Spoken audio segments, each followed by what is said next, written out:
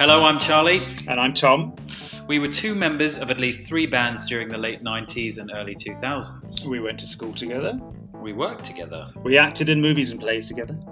We travelled to some weird places. And we've met some unusual and interesting people.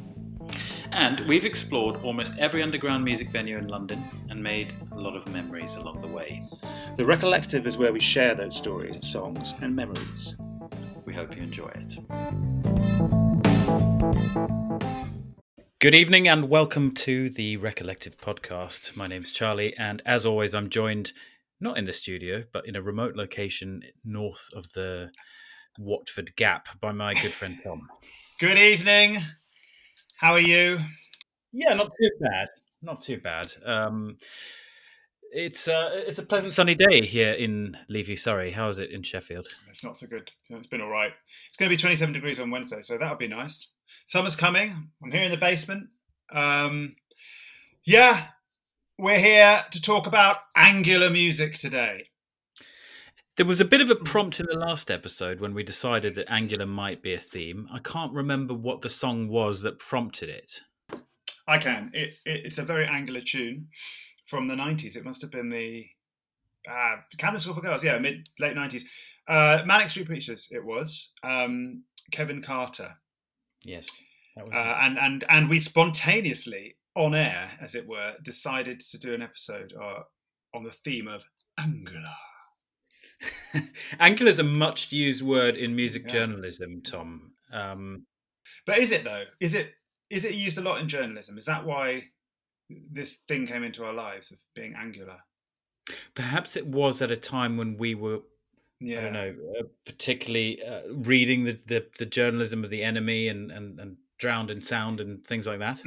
We definitely had a manager use the word. I mean, that's what comes to my mind is a specific manager at a specific point in time saying, you need to sound more angular. Tell us more. Who was this manager? And what was the time? It was Nick Moore, and it would probably have been in 2004 to 5. 2005, as we will discover later in this episode, 2005 is peak angular, I would say, absolute peak. And it's also when we released our first album, or certainly the first half of it, because we did it in 2 parts, Mental Notes, which has some angular moments, but perhaps was not angular enough for some. But actually, we were doing fairly angular things before that. And there was definitely like a build-up from about 2003 forwards to about 2006, 2007. By that time, angular was dead. So we're really like in the middle of the noughties here. I still feel like it's an adjective that some people have a very clear idea of the meaning in their heads, but I'm not sure if the meaning is shared between people. And what you might think of angular and what another person might think of angular is completely different. As we will discover today. That's my contention. So when I think about it, I think about, it's definitely to do with guitar music, right? Well, yeah, we're talking about that kind of angular. I just Googled angular music because I thought, actually, is this the thing that you would find? And of course, what you get is something quite technical, which is not what we mean. An angular melody is one in which the melody moves by bigger leaps, often in dissonant intervals, such as a seventh, and in different directions. So that would be more... Yeah, I'm trying to think of people who leap around melodically like that.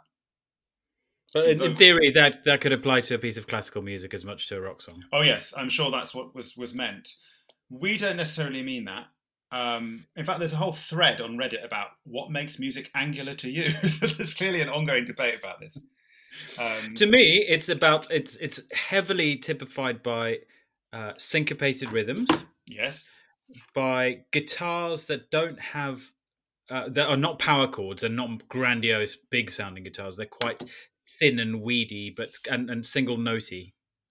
I see. Maybe that's where we differ. Yeah, I suppose that there is quite a lot of single notiness and spikiness, but not necessarily weedy. See, I also classify maybe weedy is the wrong word. The stabbing chord as within the general orbit of angular. Okay, so do you recall "Zombie" by the Cranberries and the opening? Not angular. So that's the antithesis of angular to me. That bom bom bom bom bom. That's very unangular. Yeah, I think I do. I agree entirely with you. And I think in general that the 90s was a really unangular decade, with a few exceptions, which we could discuss in due course. But and that's why most of what we've been listening to, we're going to jump. I mean, there are two particular periods in history, right? One is the post-punk new wavy bit, not all of which was angular, and then you go straight to the mid 2000s, really, to get the proper angular stuff. But your first track is from neither of those eras. No, my first track is from 1966, because all music has its antecedents, and I don't know. To me, it seemed like a no-brainer, and partly because we mentioned this song, although in a very different context, in an earlier podcast. But to me, this is kind of the birth of angular, and it's partly because it is so different from what came before, on the whole, by this band, and it's very different from the other bands of the era. And it's the opening track of an album called Revolver. I'm sure you know what I'm talking about. And it just slaps you around the face in an amazing way. And it's not what we maybe think of as angular when we're thinking about those mid 2000 bands and their influences in the 70s. But it's got that sharp stabbing chord. I don't know what the technical word is for the rhythm. And it smacks you around the face with its non-stodginess, its lack of strummed or power chord guitar playing. And I think that certainly, obviously, it's explicitly ripped off by the Jam in that late punk period. And I think it's a more broad influence on that first wave of angular in the late 70s.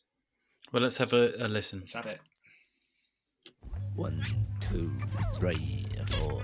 1, 2. Let me tell you how it will be. There's 1 for you, 19 for me.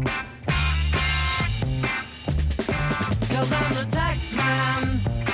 Yeah, I'm the tax man. Should 5% appear too small? Be thankful I don't take it all. 'Cause I'm the tax man. Yeah, I'm the tax man. If you drive a car, I think that there's something quite angular about the guitar solo as well, just like wild and angry. I think there's a track on Rubber Soul from the year before called The Word, which has something of that kind of like angry stabbing rhythm. But other than that, I mean, I can't imagine what it would have been like to have heard this at the first time when you're used to hearing the Beatles of I Want to Hold Your Hand, and maybe some slightly spikier stuff like Drive My Car, but I think it would have been pretty amazing. So the main angularity is that guitar that I'm hearing pan to the left, which is presumably George Harrison. Is that right?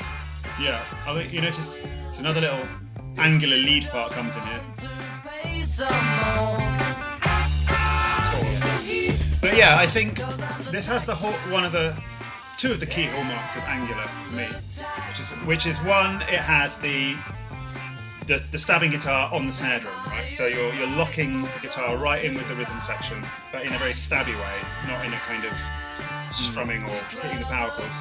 And the other is the interplay between the bass and the guitar. So the bass stops in time for that stabbing chord, and we'll see that a lot, including in the next song.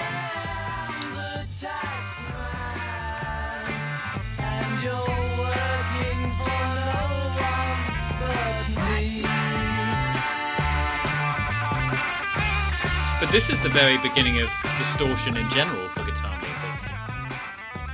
Yeah, well, Lennon claims the first distortion ever was on I Feel Fine or something, which I think was from a year or two before that. But yeah, I mean, by this time they're going for it with distortion. I think it must have been amazing hearing that for the first time. I mean, people talk about Sgt. Pepper's, but that is not a typical Beatles song. It's, respect to George Harrison as well, because I don't know where that came from, Yeah, my kind of my feeling about distortion in the Beatles was back in the USSR. I think was the one that I thought really brought the distorted guitar through the most in my recollection. Yeah, there's lots of heavy distortion on the White Album. So I don't know. We can debate whether that's truly Angular, but for me, it's right up there with Angela Merkel. Right, I'll stop making Angela Merkel joke now. What's up next? So we're leaving the 60s, which was not generally the Angular decade. Yeah, so what I think is really nice about what you've done is you've kind of placed it in context, because guitar bands from, as you mentioned in the intro, the post-punk era are largely those who are credited with starting Angular music, and clearly they had their antecedents. This song, if you were talking to musos who were talking about the 2004, 2005 scene that we were a part of, would have been considered by those people the kind of like godfather, granddaddy of Angular music. But of course it isn't. And as we'll find out in my last track, there's a nice symmetry between this song and the last song we'll play, because the guitarist on it, guitarist in the band's Gang of Four, Andy Gill, then went on to produce a number of bands. One of them was the Future Heads, and they were also kind of around in our time, and I think a band that we played with at the Dublin Castle at once. This is Damaged Goods, and it's a song I discovered actually only in recent years, last 4 or 5 years. I don't think I knew about it early on. I mean, sorry. I adore it. I just think it's visceral. It's got the characteristics of syncopation. I think are hallmarks of Angular music, and as you say, that interplay between bass and guitar. It's so tight, really, really tight. It's got that driving nature that kind of like propels the song along to the point where you think, oh, it's finished, and you don't know how long it's lasted, maybe a minute or two. The kind of spitting nature of the rhythm is also really in keeping with the lyric, particularly the line, "Your kiss so sweet, your sweat so sour."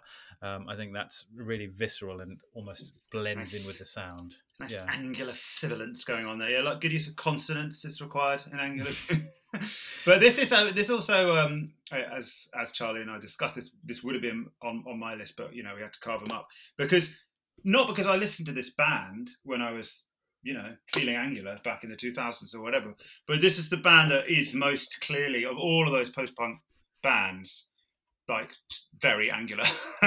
And it's also we were, our band was sometimes, I don't know if we were compared to them, but it was the kind of band that you wanted to be compared to, and people would sometimes compare you to if they were being flattering, and they would give you CDs. I mean, there are a lot of bands that we could have played tonight from this period, many of whom we were told to go and listen to by people from record companies. I just want to put that out there, because as I was preparing for this episode, I really remembered that. I was like, people giving you CDs of magazine or television or whatever, and go listen to this. You want to be a bit more like this because this is cool right now. Cornelius. I think we... I guess that's different altogether. But I think we rebelled against that a little bit. So I'd never listened to Gang of Four, and I think really at the time, I think it's partly because people were telling us to do it. Like, fuck off. Yeah, I actually wouldn't have minded a recommendation for Gang of Four. Yeah, in retrospect, I remember being recommended The Left Bank. Lovely band, but not nothing we were going to ever replicate. And as I said earlier, Cornelius. Do you remember the A&R man who gave you that? I thought that was all a certain manager of us. Cornelius. And who gave us Cornelius? Not Neil Ridley. An A&R man. Yep. Well, Neil Ridley definitely also gave me I forgot about Cornelius, a CD of Magazine, who I had to listen to in preparation, but it's just not Angular enough to make it make the cut, I'm afraid. But yeah, maybe Gang of Four would have been more useful. Okay, let's listen. Let's hear it.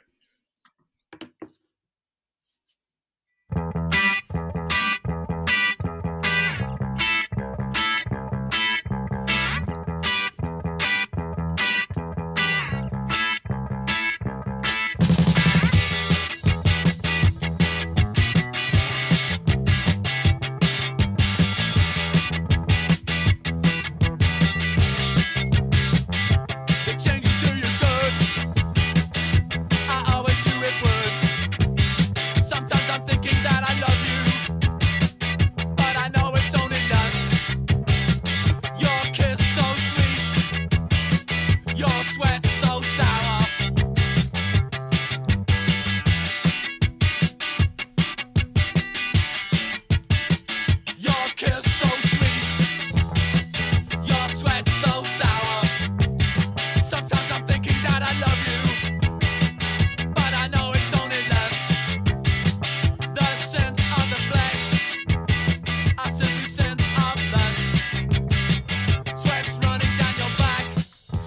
Now, there's no obvious point to break and start talking in this song. No, it's just to hit the groove, man. But this is the obvious point because the guitar stopped, and the guitar is. I mean, that's a real ear raiser, isn't it? It's like it's almost nasty, but it's so kind of grippingly angular that you know it's great to listen to. But it's like, oh, it's a harsh sound. I like in the middle eight the drum room sound. As we all know, drums are all about the room. Oh yeah. Now that's the double drum, I reckon. 2 drummers. I mean, 2 drum tracks. Damaged goods. Send them I like back. this bit. I can't work. I can't achieve. What I like about this is that they've double tracked the drums, but they haven't bothered to double track the BDs. And normally you do the backing vocals to get that kind of chorus Yeah. effect. But you've just got this guy going, oh. Refund the cost. This kicks off.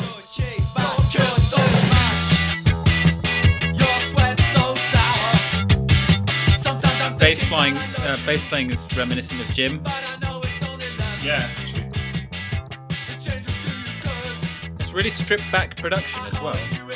You don't feel like there's much sauce on anything in particular. Very stripped back. I mean, it sounds like a guitar plugged into one of those like sort of practice amps that is literally about 6 inches square. You can get to like tune up, and that's obviously intentional.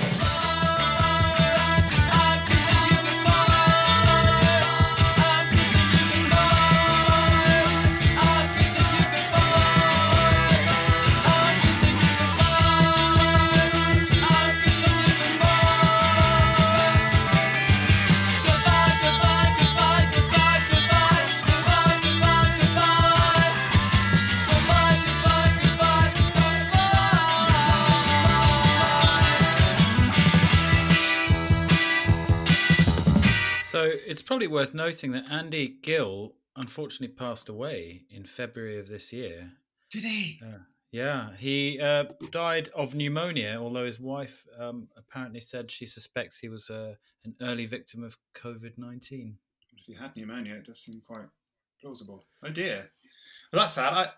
I know nothing about him apart from what you said. That he was a guitarist, right? Yeah. From Gang 4, and he produced Future Shades. But he was also, our managers used to talk about him all the time, like, oh, we should get Andy Gill to do this. Yeah. He also, I believe, did the Red Hot Chili Peppers eponymous album, 1984. Not widely listened to by people other than hardcore fans, but that's angular. Yeah. Not going to appear on tonight's playlist. Tom, what's your next song? Okay, so this is really like, I think I'm bending the rules of angular to the point of maybe being a bit wrong, because it seems like the angular as used by music journals in 2005 is particularly about guitar lines, but to me it's about the syncopation of all the instruments, and it's about the stabs and the snare, and just playing a rhythm section in such a way that it's really tight and staccato.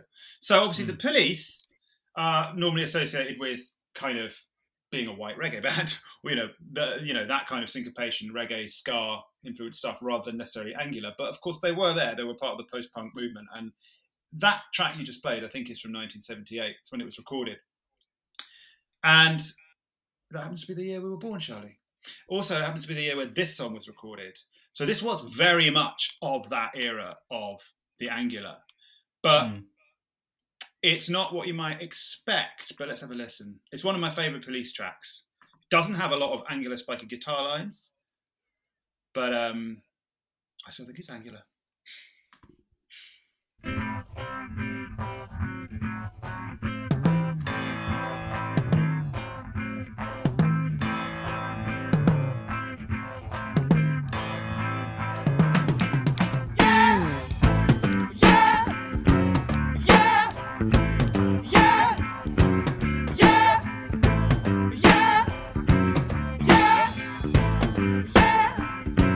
There's a hole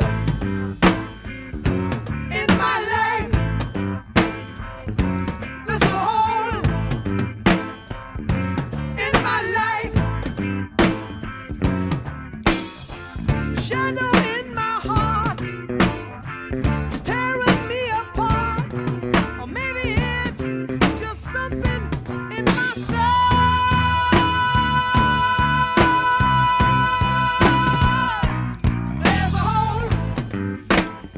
see that going to that classic cliched kind of rock and roll descending very straight bit in the chorus.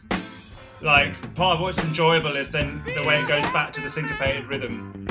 I mean, this is, I reckon the songs we've been listening to, like Gang of Four, is kind of like an acute angle, whereas this is more of a gentle, kind of an obtuse album.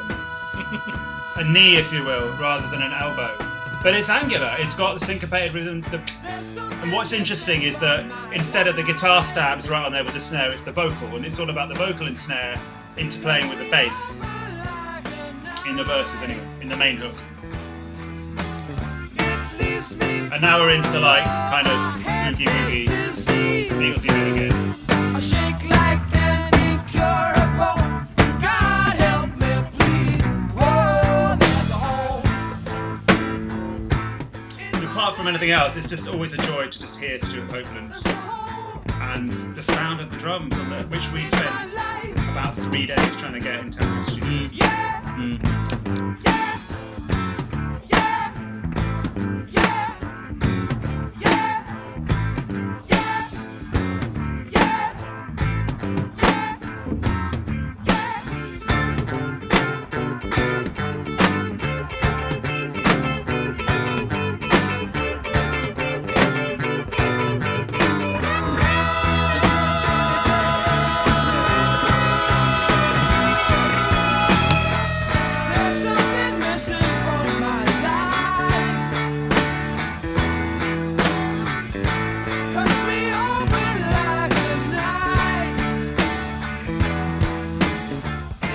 There's a bit as well, I was talking over it, I realise now, but in the second verse, it changes, the bass part changes from being on the offbeat to on the onbeat, or the other way around. There's all this like playing around with the onbeat and the offbeat. So it's just a little groove, but to me it's like another side to angular. So Whole of My Life follows Roxanne on Outlander Stir More. Right, what a pair of tunes, which Roxanne is obviously pretty angular, but...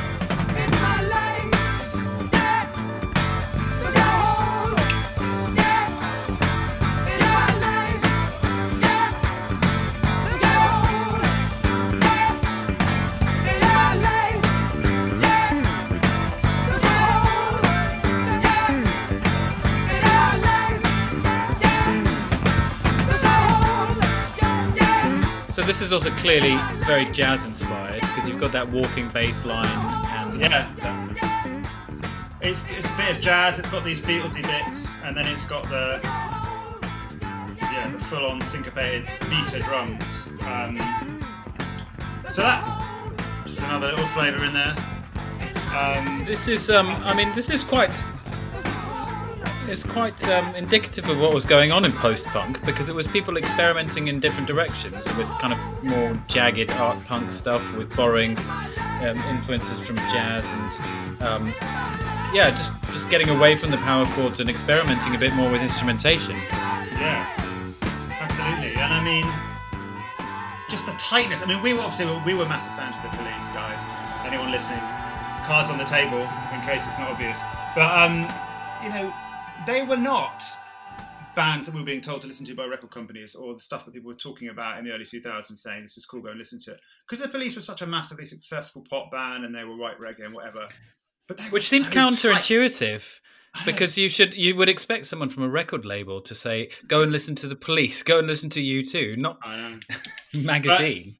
But I guess they thought, you know, I don't know. I suppose there's been some imitators of the Police kind of consistently throughout the decades since they were big, whereas it's always about rediscovering something, isn't it? Like no one was listening to Gang of Four in 2002, so suddenly, you know, they were listening to the Ramones and the punk stuff, and then it was the next.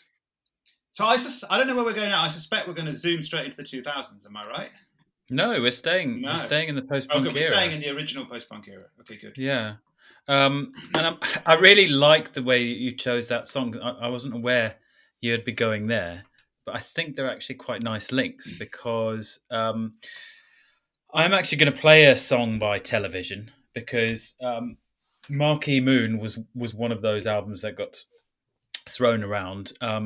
I found it more because it was in the press rather than handed to me by an A&R man, and we played it a lot at our flat on Vernon Road in Bow, Nice. in a council block called Cruden House, and we we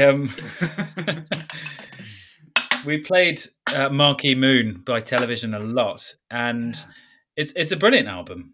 I think it's. I hope you're cognizant Clearly- of how long some of these songs can be. Yes, I deliberately didn't choose the title track, Marquee Moon, because it's over 10 minutes that's a long. really long one, isn't it? I'm choosing a tune called Elevation because it's good one. well, partly because it's got a slight nod to our last episode, because the opening guitar stabs sound very similar to what the Cardigans would use in Loveful. So there's that to look out for. It's the fact that there are these two syncopated guitar lines. There's the call and response guitars, which I think is quite a characteristic of Angular music.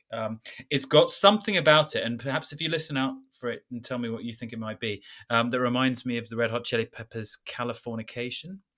And it's also got some hi-hat work, which reminds me of Stuart Copeland's drumming. Oh, cool. I was going to say, so- it's sort of in that vein of Angular, a bit more like, a bit loose, a bit laid back. Not looser, but it's not like manic Angular. No, it's not. The band definitely is an Angular band. This may not be their most Angular song. It's called Elevation. Can't everything.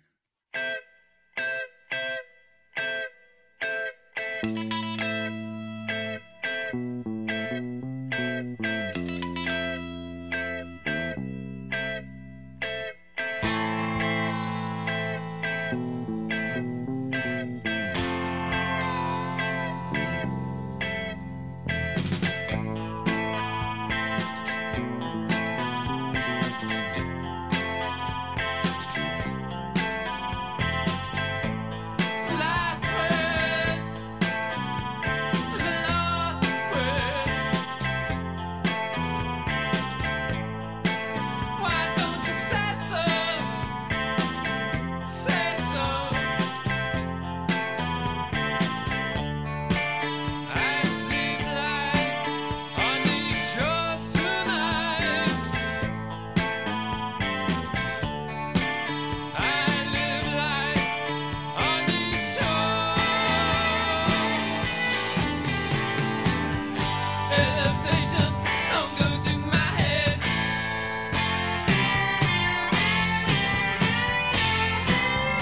Elevation don't go to my head.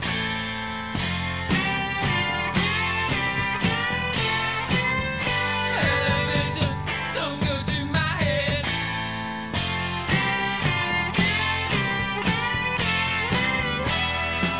So you know in the chorus, you hear that bit where after he goes, Elevation don't go to my head, But the chord it comes in a bit too early. too early, and that's deliberately. I mean, that's Angular as fuck. And we will also see that trick played to some extent in a later song by one of the second wave Angular bands, but not to the same effect. I mean, that I wish I had the musical know-how to say what that is, but that's like nuts. Like they haven't cut a whole beat out of the bar, even they've cut like half a beat out or something really weird. Should probably have prepared for this by knowing what the fuck it is they're doing, but it's very effective. I mean, the only thing about this band is I can never disassociate it in my mind from Johnny Burrell of Razorlight. Because he used to go on about Television, didn't he? And he obviously, his vocal bears a passing resemblance. I think they were quite an influence on Razorlight. Yes, but he wasn't the lyrical genius that Tom Verlaine was. Tom Verlaine's vocal also reminds me of the Ramones. So I think, whilst it was post-punk, they're still borrowing quite heavily from that scene.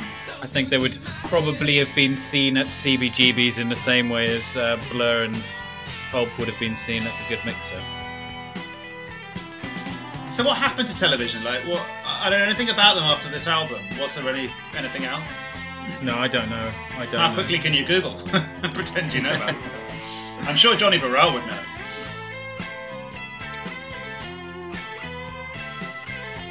Yeah, see, this song's got a mix of kind of like Angular, like kind of classic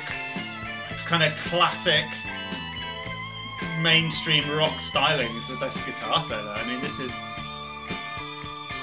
almost like Santana or something. Yeah.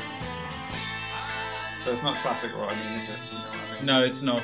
They're dual. So there were two guitarists. There was Tom Verlaine, and then there was a guy called Richard Lloyd, and their guitar lines would play off each other. And I think this was something that inspired the Strokes as well, having those two guitars that almost kind of call and response against one another. Yeah, or one person doing the snaps. I mean, it's what the Stones used to do as well, in a different way. I thought about the Stones, but they're just not angular. They're something else. It's about groove, and it's about a gentle, the ancient art of weaving, as Keith Richards used to call it. But they didn't really do it in an angular way, usually.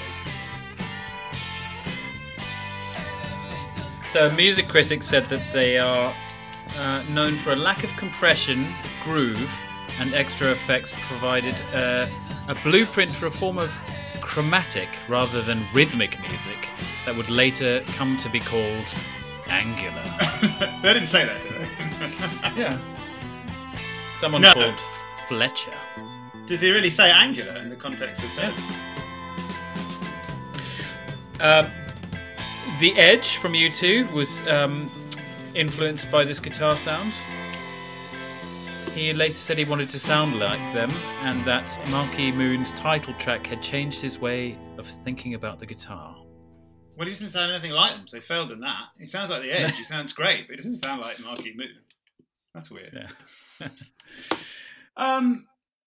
Okay, so now we can jump. I mean, not that I really want to jump. Of course, this is the original Angular, but the reality is that the reason it even occurred to us, the reason we even know about this thing Angular, which I'm sure no one talks about anymore, is because we were in a band in the mid-2000s. So we have to acknowledge that that's...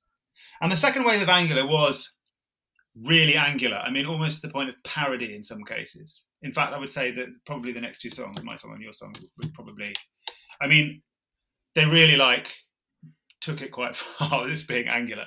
In a way that, playing in a good band, as I learned once I started to play with real musicians in bands, the bass drummer and the bass drum and the bass guitar, should play in time with each other. That you should hit the bass note along with the bass kick, and have a rhythm section. But in angular music, it's like every beat of the drums corresponds to not just the bass but the guitar. So you would have a rhythm that's being played on the guitar exactly the same as what's been played on the drums. So and often the vocal as well. So everything it's not necessarily like staccato and stabbing, but the rhythm is mimicked across all the instruments, and often in a very fast pace. I think that's something that really you see a lot of in these noughties angular bands. Before we play one of them, I just thought I found this thing from Drowned in Sound, which is still exists, I believe, but definitely I associate with that era, where somebody had asked the question, what do people mean when they say angular? This is from this is from 2012, so people have been talking about angular, and some of the answers will perhaps help us. Like jagged and detached and cool is one. Like Gang of Four and stuff. Then we've got, they normally mean that they like wearing pointy shoes and going for tea in Dalston. Somebody That's said lazy definition. LOL, how 2006. I know, tell me about it. And then there's references to Block Party and some other things.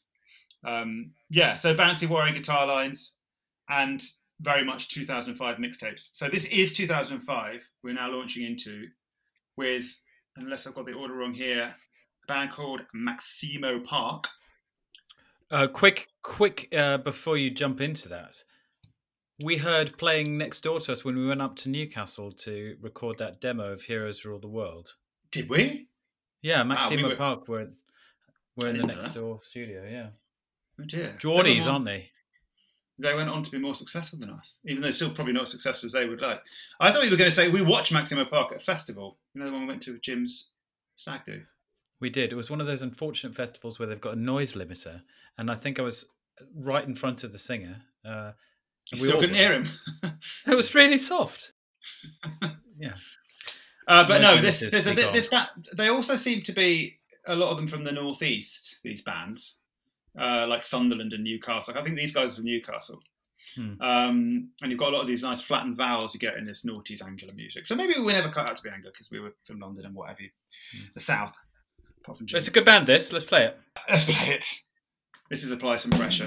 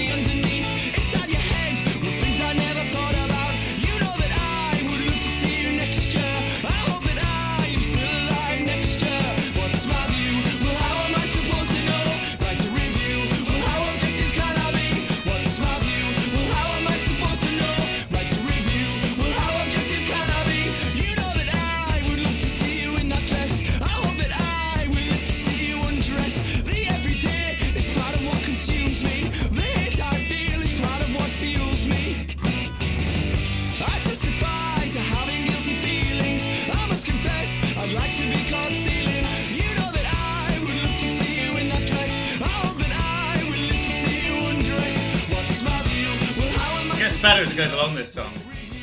It's like too many verses before they get to the good bit. It's a bit frenetic, isn't it? But now it gets good. Yeah, this is a good bit. If you apply some pressure, I like to wait and see how things turn out. If you apply some pressure, what happens when you lose everything? See, it's better when they move to power chords. The true fucking anger. What happens when you lose everything? You just start again. You start all over again. I like to wait. But when they bring both melodies back and they intermingle them, as they're about to do, that gets quite special. Interesting song structure. If you apply some pressure,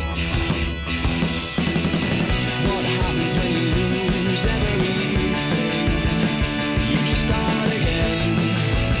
You start all over again. What happens when you lose everything? You just start again. You start all over again. What happens when you lose everything? So it actually never goes back to that angular verse. They just do like 4 verses in a row. And that was the bit where, I mean, like they take almost a parody, right? The angularity and the... Apply some pressure, you lose some pressure. What happens when you lose some pressure? Apply some pressure, you lose some everything. When you just start again. You know that They do go back. next year. I hope that I am still alive next year. You know that I would love to see you in that dress. I hope that I would live to see you undress. Now, it's not on the plan for this episode, but that really reminds me of Happy Hell, one of our songs, for a couple of reasons. It's that building towards it. It's also that I think it's a fault of some bands where you've got quite a good set of melodies and a concept that builds into a crescendo at the end. And your first 2 minutes aren't as good as your last 2 minutes.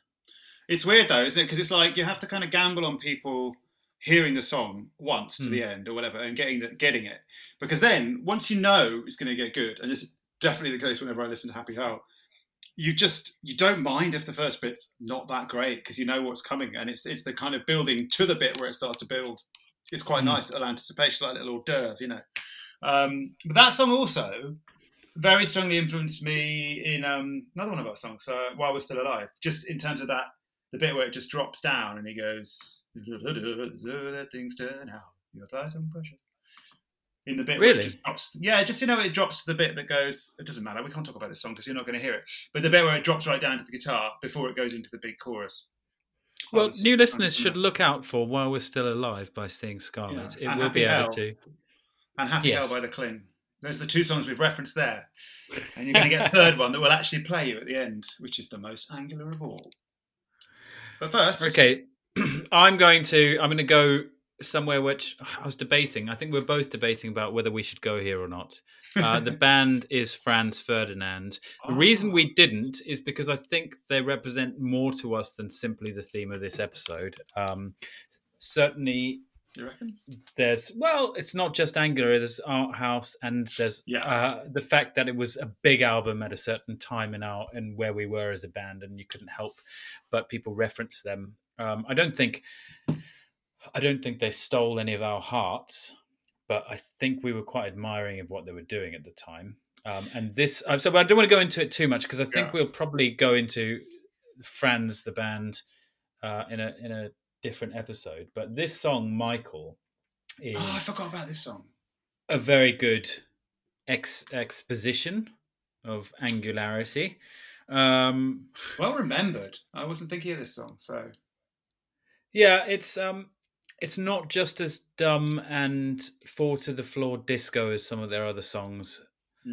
Everyone has to, by the way, I don't know if it's obvious to people, to listeners now, but this album was completely fucking unavoidable in 2004-5. I mean, this band were just ruling, weren't they? 2004, yeah. I guess. And an interesting little, what's the word when you do something off to the side? Side? Aside, yes. An aside. I had segue in my brain.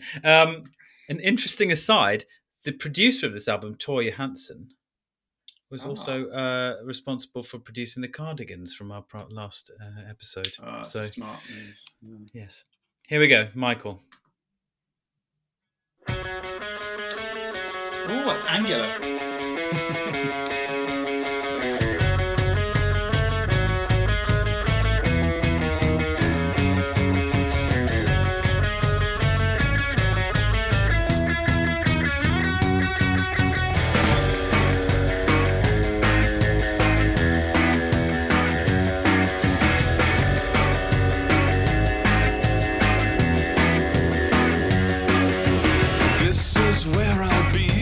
Heavenly, so come and dance with me, Michael.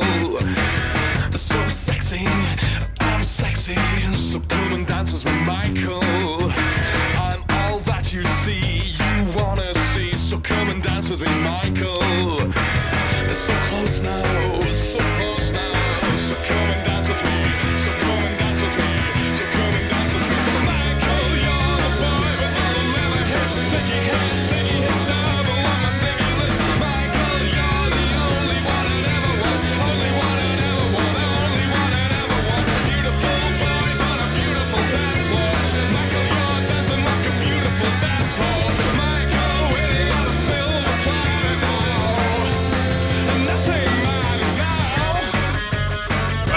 Oh my god, I haven't thought about this song. I've forgotten it existed, so I'm quite intrigued to hear it.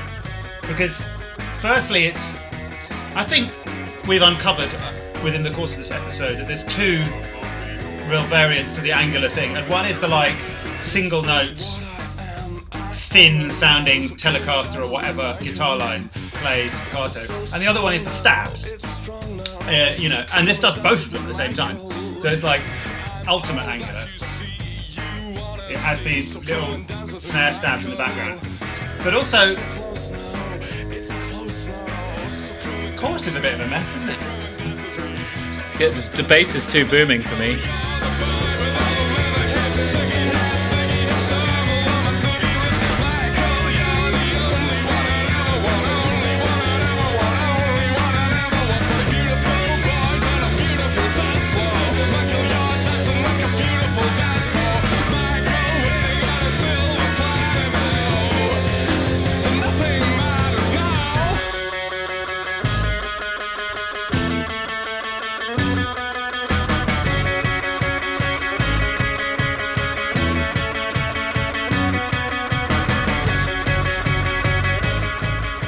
I don't think anything interesting is going to happen now. What do you mean the chorus is a mess? Well, I don't know. I mean, it's just... It doesn't have the tightness of Gang of Four or The Police, does it? Well, yeah, it feels to me a bit... I don't know, maybe it's just my sceptical ear listening back. I feel like I just feel like the whole thing is not very terrible word to say, but not very genuine. I feel like they've tried to make a discordant sounding punky chorus along with doing this. It just sounds like it's trying too hard. I think that's the definition of Franz Ferdinand. They were trying to make a sound. It was almost like an art project. I once met a guy in Amsterdam who told me about a group of friends who were artists, and they set out to create a venue in Amsterdam called Seymour Likely's, and their artistic proposition was, let's create the hippest place in town where all the cool people go. What would you need to do to create that? And it was an artistic creation, and they did it, and they created the coolest place to go, and then they closed it down. It felt like Franz Ferdinand was a couple of clever art school people saying, like, hey, what if we took this and just decided to, create this project where we got a whole lot of people to dance to angular music. Yeah, it's almost like it was cooked up by all those A&R men handing us magazine and CDs. But really, yeah, interesting. And Alex Kapranos was, of course, a lot older than everybody else. And this was like, there was this whole thing about him hiding his age or something. And of course, this was a source of great comfort to us because we were like, oh, we're getting old. We haven't got a record deal. We're 27 or whatever we were. And I remember Nick Moore going, don't worry, Alex Kapranos is 34. But it was very like, they knew what they were doing. They weren't just some 20-somethings dicking around. They were like, this is what's needed right now. We need to combine these influences from post-punk and new wave with a homoerotic lyric. And the whole thing just feels contrived. But, did the job at the time, I guess.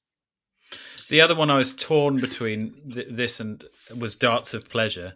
And the track Darts of Pleasure was I think the one that got them first discovered. One. Yeah. And the name is just angular. Darts of Pleasure. Yeah, although the song's not that angular. No, it's not. That's why I didn't include it. Well, so now we're very much in the era 2004-5. So this is the last song, and this to me is obviously very angular, and particularly in terms of that. The last of your songs. The last of my song, yeah, that's right. I thought that's what I said. I'm not trying to reduce your finale. Your grand. And what a finale it is. Yes, but yeah. So, I mean, the angular guitar lines and the kind of spiky guitar lines. But what I like about this band and that first album, which was, to me, this is like a fresh sound in comparison with, let's say, the two bands we've just heard, because something about that drummer, Simon Tong. So for those who might have guessed, I'm talking about Block Party. And I think that drummer subsequently left on the basis and they all fell out and they basically went downhill and didn't make any good albums as far as I can tell since the first one. But and even then I don't think it was all good. But they just had a couple of singles that were angular, but also I think partly because of the drummer and just they were obviously very smart as well. And of course they famously sucked up to Franz Ferdinand and wrote them a letter and something. You probably know the story better than I do. What did they do? I don't know. I know Simon White, who was our manager, left our band to go and manage Block Party. I was leaving that story for later so I could storm out in rage at the end of the track. That also happened. But no, apparently Block Party wrote Franz Ferdinand saying something about just how they love them and could they go on tour with them or something. I can't remember what it was. And then they did go on tour with them. Anyway, this song, what I want to say about this song, finally, is that in this time when we were trying to make it, and I remember being in the Barfly, and we were always in the Barfly and the Dublin Castle and what have you. And there were these bands coming up that we saw as our rivals, but they were obviously getting a lot more press and publicity. But they weren't massive yet, and Block Party was one of them. So was Kaiser Chiefs, very different, not angular. But this track came on, and I was like, fair dues. Like, that does something. And yeah, so put it on. Because I do like it, even though I don't like all of their stuff, and we can probably do better. And our manager shouldn't have left us to manage them. This from Angel Range.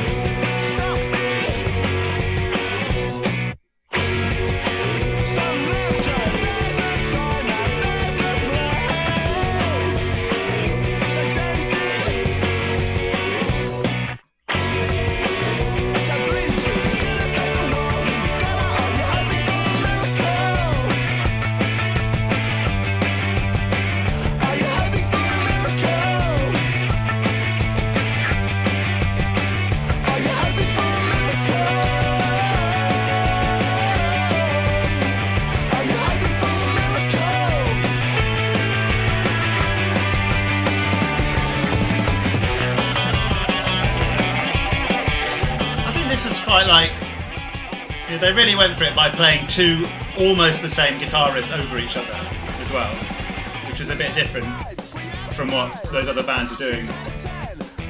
And then the obviously those little oohs in the chorus.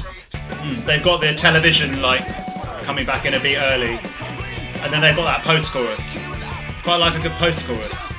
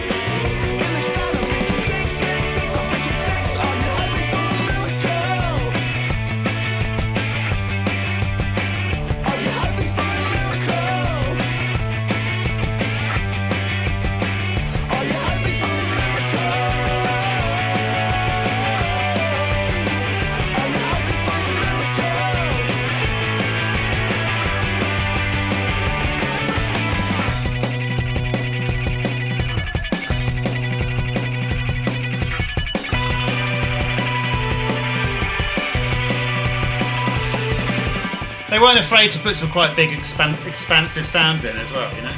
Those big kind of full reverb, almost edge guitars going over the spiky stuff. Yeah. The drummer is very talented. It's just like a little bundle of energy. It's a bit like Mike, our first drummer, but like, not. But there's very little of the kind of ride cymbals and the room sound. It's very much snare and bass drum. Yeah. Yeah, something about the production of the drum, I think, isn't it? Apart from anything else. So are we saying that he is on the same level as who's the chap from Razorlight who made Razorlight good, the drummer? Well, the guy from the drummer wrote all the songs, I think. I don't know, rather than being The drummer of Block Party. No, in Razorlight. I think the thing about the drummer in Razorlight was not. I'm not saying he was a bad drummer, but I don't remember anything particularly special. Maybe his drumming was a bit. No. I don't think he was an incredible drummer. He's just a good songwriter. And Razorlight did Up All Night as the first version of it with a different drummer, and it was a bit lame. And he came in. Actually, I remember when we get on to talking about the song of ours that we're playing at the end, when we were in the studio, someone saying, there's this guy, Andy, I think his name is, he's looking for a band. Andy, there's this guy, Andy, he's a drummer, he's looking for a band, and it was Andy... Oh, what was his name? Go to Google, Tom. Andy, Chinny guy. Yes. Andy Chin. He had prominent features. Yeah. And he's also... He was involved in The Snowman and The Snow Dog, which is now a staple of Christmas. He's written a lot of stuff, hasn't he? A lot of soundtracks, and clearly a very talented guy. Although I have to say, he wrote America and all that stuff, which was number one, but it's not in my top. It's not in my top 10 songs. No. I think the interesting thing is to observe what Razorlight were before and what they became, and how someone with a slightly more kind of talent, different set of skills. Let's move on. He did leave as well. He left in 2009. Talented guy, Andy Burrows. So this band is to draw a kind of end point on Andy Gill, because Andy Gill produced their album, and we've spoken about them earlier in this episode, the Futureheads. We played a gig with the Futureheads at the Dublin Castle, I think as part of Club Fandango and or Fierce Panda Records night.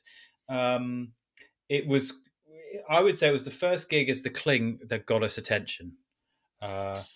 We didn't know the Futureheads, and I don't think we stayed and watched their gig, but they were clearly getting attention, and then whoever came to their gig saw us, and we started getting attention from A&R people. Oh shit, you're right. What a thought. I was thinking, yeah, of course we would have watched that gig, but then I realised that's not what you do, is it? You go off and get pissed. You're like, we played, we did a good gig. I think we did a good gig, and I think it was a great buzz because obviously, they were getting attention. It was a key moment actually for us in our hypothetical career. Yes, I mean it changed everything, didn't it? So this I don't really like the Future Heads is the problem. No. This is another example of one where they really. Oh, hang on, which song are you playing? So the Hounds of Love is the song that you would play because it was Yeah. their biggest hit. But I'm playing Decent Days and Nights. Good. So this one again is like, it's like, let's just hit everything on the same beat and really be like really angular. And I don't like their version of Hounds of Love, actually. I think just nobody knew the original song at that time. No, it's Kate Bush. They were like, this is a good song. Anyway, here we go. This is a brand new problem, a problem without any clues. If you know the clues, it's easy to get through. But you look confused and you don't know what to do. It's hard to get an answer if you haven't got a clue. If you work it out, tell me what you find.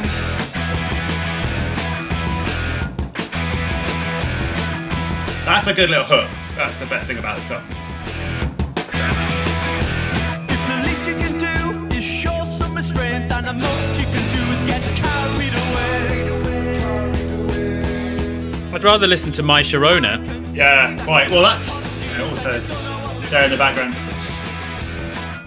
I'd rather listen to this without the vocals.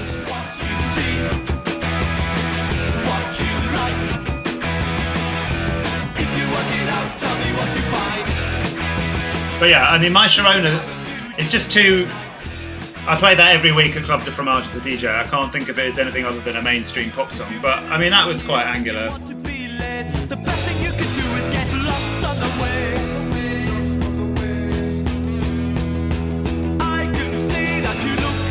When I listen to this music, they could be describing the most heartfelt love story, the most tragic death story.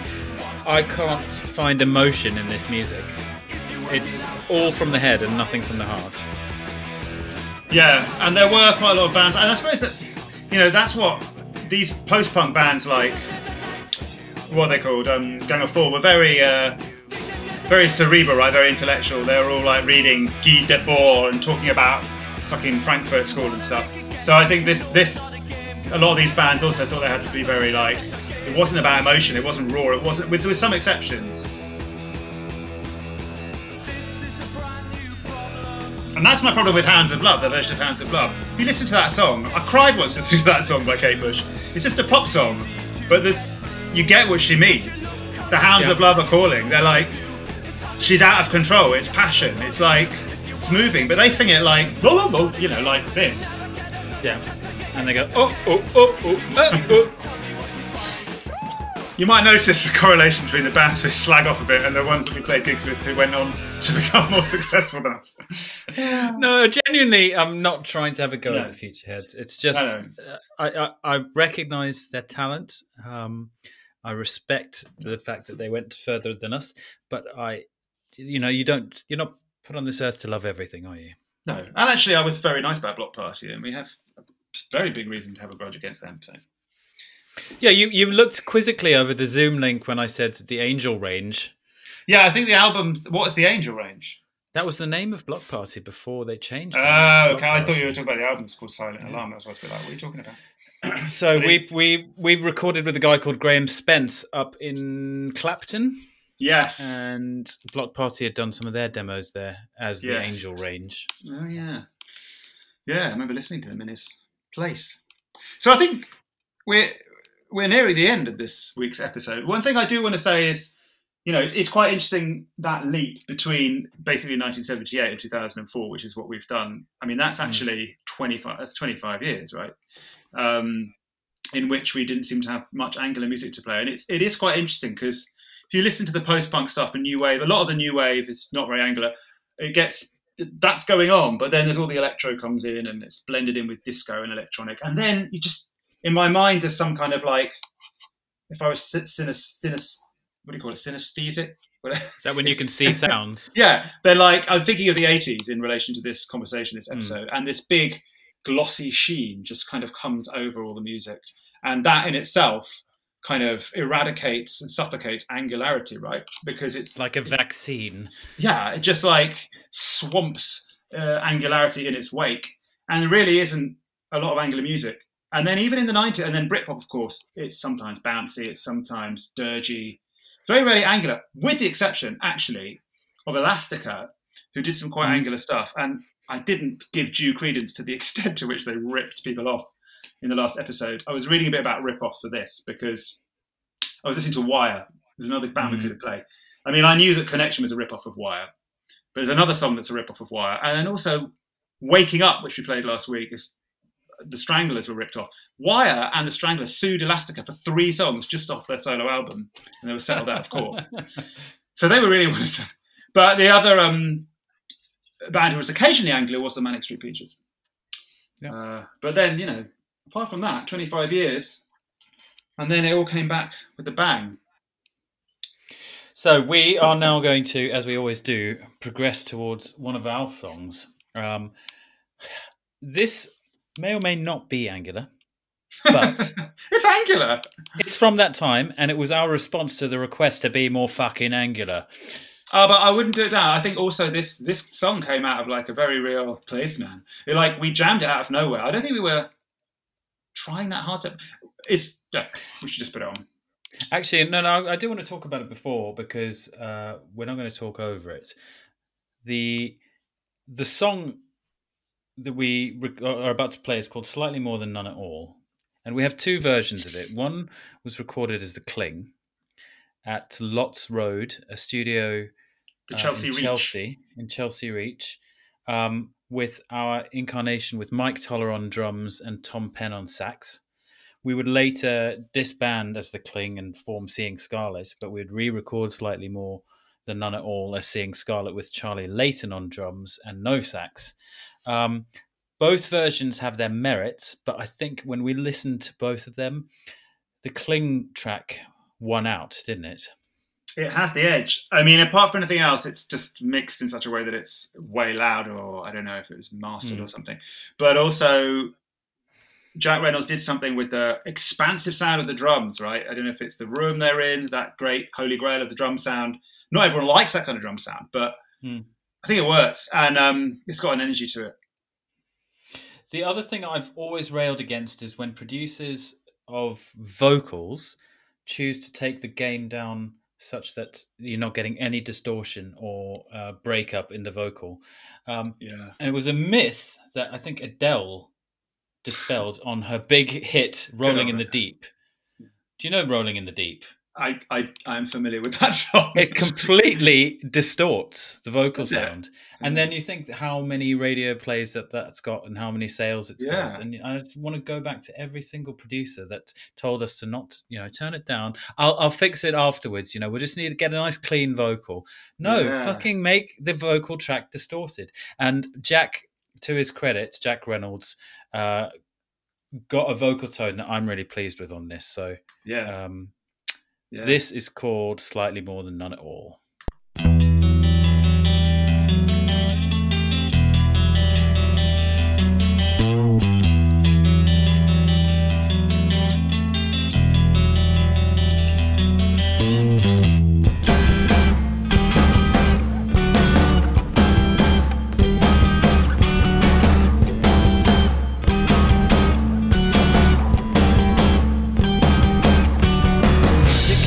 Kisses, brushes and near misses, shoulders and eyelashes, catching a breath is tickets and air kisses, brushes and near misses, shoulders and eyelashes, catching a breath is slightly more than none at all.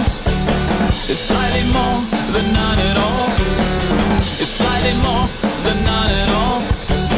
It's slightly more than none at all.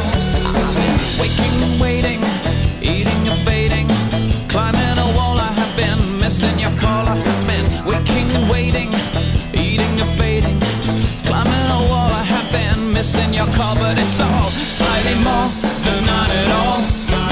It's slightly more than none at all. It's slightly more than none at all. It's slightly more than none at all. It's a break, it's a fall, it's a knock, it's a call. Actually, it's not much at all. Like a moth to a flame, it's a death, it's a shame.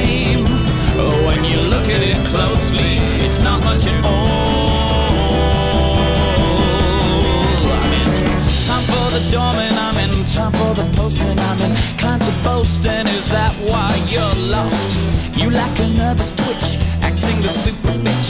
Used up your third wish without saying much. It's slightly more than none at all. It's slightly more than none at all. It's slightly more than none at all. It's slightly more than none at all. It's a break, it's a fall, it's a knock, it's a call, and actually it's not much at all. Like a moth to a flame, it's a death, it's a shame. When you look at it closely, it's not much at all.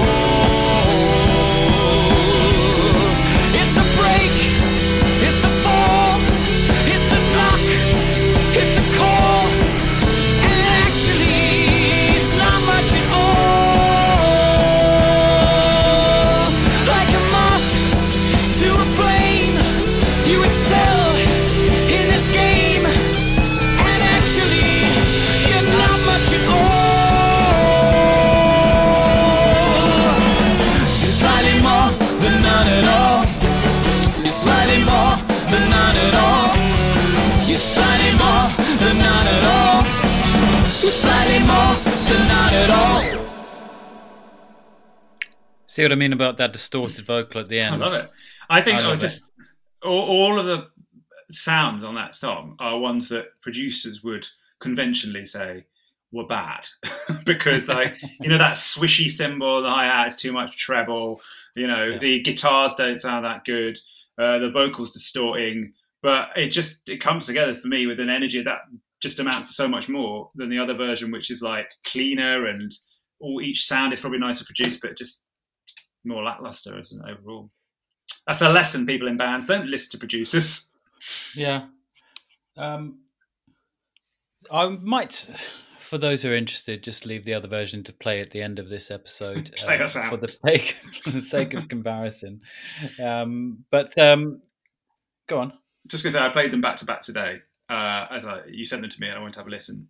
And my 4-year-old was there, and I put the first one on, and they were kind of groovy, and I liked it. And then it came on again because I played the second version. My son, my 4-year-old, was like, "What is this song, Daddy?" I was like, "Do you like it?" He's like, "Yeah." So, but after one listen, he was like, well up for hearing it again. So, if our audience or anything like that, So you don't think it was the Julian Standen studio version that had him hooked, and the first? no, one no, just I think ignored? it's that he heard it was coming back again. I don't think he was attuned to those, mics on the snare drum. Well, that was an interesting episode. We need to go away and have a think about what's next. There are rumours afoot that band members will be joining us in future episodes, but nothing as yet confirmed. Very hard to pin them down. In the meantime, Tom, have a lovely week, and I will reconvene and see you this time next one. Thank you. Likewise. Good night, everybody. Good night, Enjoy. listeners. Bye. Bye-bye.